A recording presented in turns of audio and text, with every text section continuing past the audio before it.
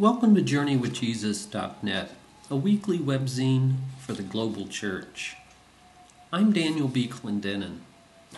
My essay this week is called Betwixt This World and That of Grace, for the fourth Sunday in Lent, and it's based upon the lectionary readings for Sunday, March the 2nd, 2008. A few years ago, Sister Ann surprised me in our therapy session with a rather abrupt question. "Why do you pastor types place yourselves on such a pedestal?" she asked. "Why are you so shocked at your faults and failures? Why not come down and join the human race?" Since I had never viewed myself this way, it became clear that I was blind to something about myself that in her professional judgment was obvious. I think that among other things, Sister Ann was trying to help me understand the rather enigmatic punchline of Jesus that concludes the gospel reading for this week from John chapter 9, verses 1 to 41. In John chapter 9, 39 to 41, we read, "For judgment I have come into this world, so that the blind will see, and those who see will become blind." When some Pharisees then asked if they themselves were blind, Jesus responded, "If you were blind, you would not be guilty of sin. But now that you claim you can see, your guilt remains." In the Christian scheme of things, one of the most dangerous spiritual places you can live, oddly enough, is in the deluded notion that you are a fully sighted person. Conversely, one of the healthiest places to live is not only to acknowledge your spiritual blindness, sin, failure, contradictions, complicities, and ignorance, but to embrace that place as a good place to live. In acknowledging our blindness, we see. By insisting that we see fully and rightly, we remain blind. John chapter 9, 1 to 41, recounts the healing of a beggar who was blind from birth.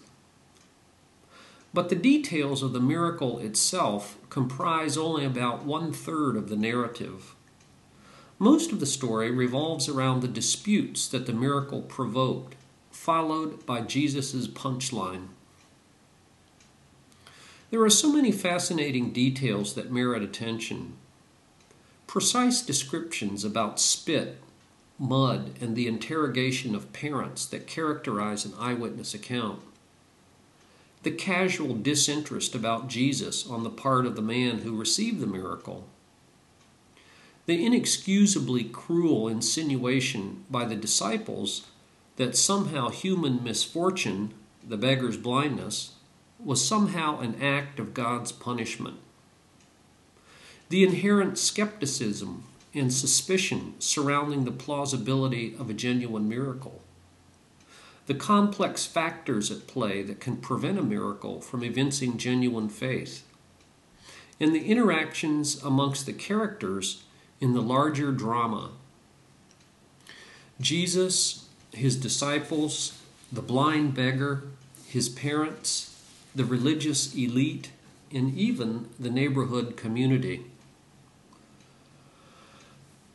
The professional clergy made all the wrong moves in this story. They refused to believe eyewitness accounts of the miracle. They were more concerned to maintain ritual righteousness about Sabbath keeping than to love another human being and rejoice in his wholeness. They blabbered pious cliches. They scapegoated the victim and hurled insults at him. They condescendingly claimed a spiritual elitism that intentionally humiliated the beggar. They demonized him as a sinner. And as they threw him out of the synagogue, their rage exploded. "How dare you lecture us?" they screamed. At that, their own tragic blindness was confirmed. And we learned that it was their spiritual blindness and not the physical blindness of the beggar that forms the central plot of the story. Of course, acknowledging your own spiritual blindness can be embarrassing. It's painful and threatening. It makes us feel vulnerable. To confess your own groping darkness and howling demons, your frustrations, fears, and failures unnerves us. And as unsettling as that confession is to make to your own self, there's the added anxiety of what others might think, what they might say, or what they might do. We know from experience just how cruel and condescending, how derogatory and dismissive people can be towards the blind. Some people will kick you. They'll shoot the wounded. But Sister Anne knew what Jesus taught in this story, that healthy people embrace their fallenness and somehow make their peace with it. That's far different than self-pity, self-loathing, or rationalizing or invoking sin as an excuse. Spiritually sighted people recognize that acknowledging their blindness is an act of liberation, not a confession of bondage. Perfection is an awful and oppressive burden to bear. Only when we identify our symptoms can we experience a cure. The poet George Herbert, who lived from 1593 to 1633, wrote a poem called Affliction. It's a masterful confession of his own blindness and inner struggles. It's a perfect prayer for the Lenten season. Listen to the poem Affliction by George Herbert. Broken in pieces, all asunder, Lord, hunt me not, a thing forgot. Once a poor creature, now a wonder tortured in this space, betwixt this world and that of grace.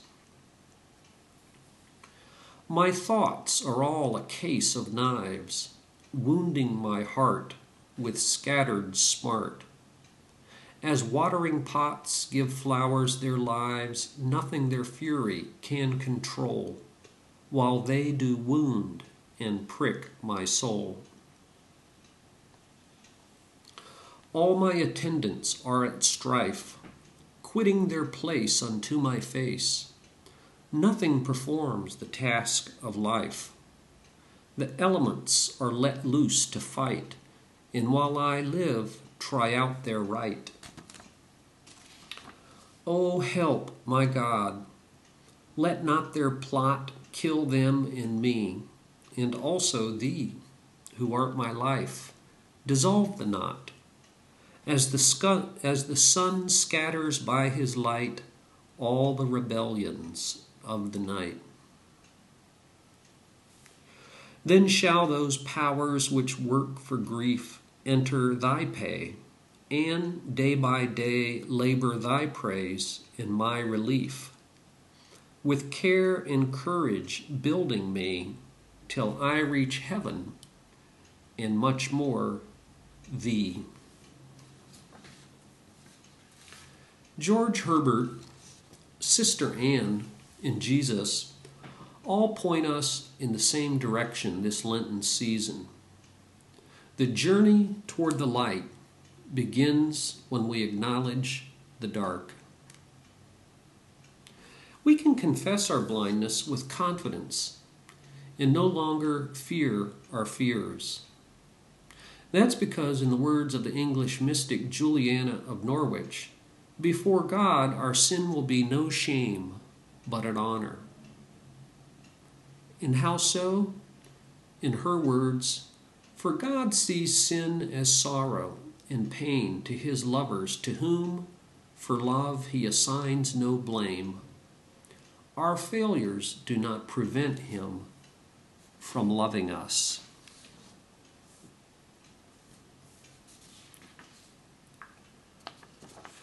For books this week, I review a book by the National Academy of Sciences and Institute of Medicine. It's a short little booklet, only 70 pages. It's called Science, Evolution, and Creationism, Washington, D.C., the National Academy's Press, 2008. In this third edition of a booklet first published in 1984 for a general audience, a 15-person committee of science's most prestigious organization argues that the evidence for evolution can be fully compatible with religious faith.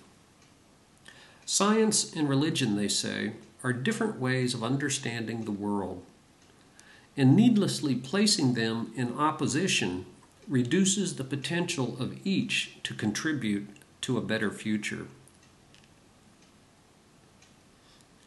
In its three main chapters, the booklet explores evolution and the nature of science, the evidence for biological evolution, and then creationist perspectives, including intelligent design, which they roundly reject as science. Creationist perspectives might be taught in a comparative religions class, the authors argue, as long as differing creation stories from the major religions all receive equal and neutral treatment. But they should not be taught as science, and not, as you sometimes hear, as a way to so-called teach the controversy. The only controversy in science about evolution is not whether it happened, but how it happened. After these three main chapters, a section that has 9 frequently asked questions, and then a bibliography for further reading, conclude the book. At 70 pages, a booklet this short raises all sorts of questions that can't be considered. Identifying creationists as young earthers is problematic, although later the authors admit that the word is a very broad term that embraces a wide variety of views.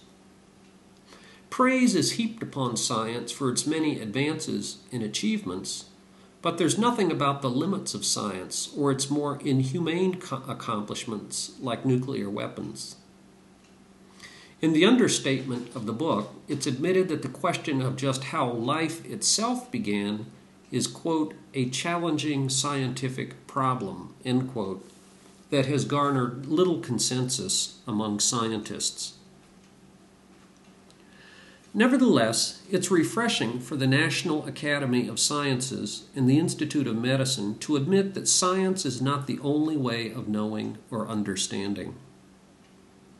Although the brief bibliography includes Daniel Dennett's extremely polemical book, Darwin's Dangerous Idea, it was nice to see readers also directed to The Language of God by Francis Collins, head of the Human Genome Project, and Finding Darwin's God by Kenneth Miller, a Christian biologist at Brown University. I wish they had also included the Christian contributions of Stanford biologist Joan Roughgarden, the Harvard astronomer Owen Gingrich, and my favorite, the Cambridge physicist turned Anglican priest John Polkinghorne.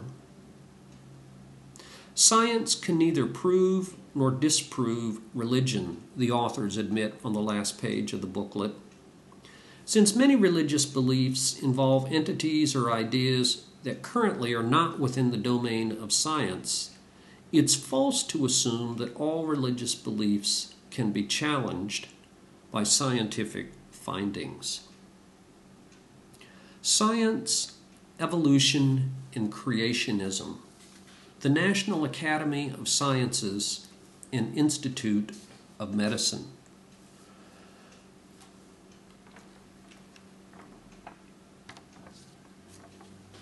For film this week, I review the Mexican film Amores Perros from the year 2000. In this, his debut film, director Alejandro González Iñárritu crafts a complex story in a manner that he also uses in his two subsequent films, 21 Grams in 2003 and the film Babel in 2007. All three films are long. They tell three separate stories that collide, unfold in a non-linear and non-chronological manner, and explore the darker aspects of human nature. The international English title for Amores Perros is Love's a Bitch, which is unfortunate in my opinion because that rather jocular curse obscures the tragedy that stalks every character in this film. The figurative expression also misses the central role of dogs, dog fighting, and how and why dogs come off as better than humans in Iñárritu's narrative. Octavio loves his sister-in-law, Susanna. He hates his brother and immerses himself in the seedy world of dogfighting.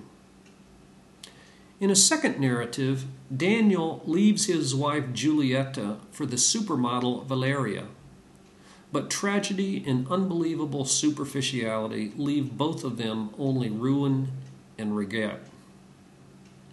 And in the third story, El Chivo is a homeless wino who appears like a ghost as a background figure throughout the film until we learn his own story of broken family relationships that center around his daughter, Maru. Tragic fate and bad choices bring these three stories together. One way to view this film is through the closing caption provided by Iñárritu himself. He says, "We are what we have lost." In Spanish, with English subtitles, 153 minutes. Amores Perros, from the year 2000.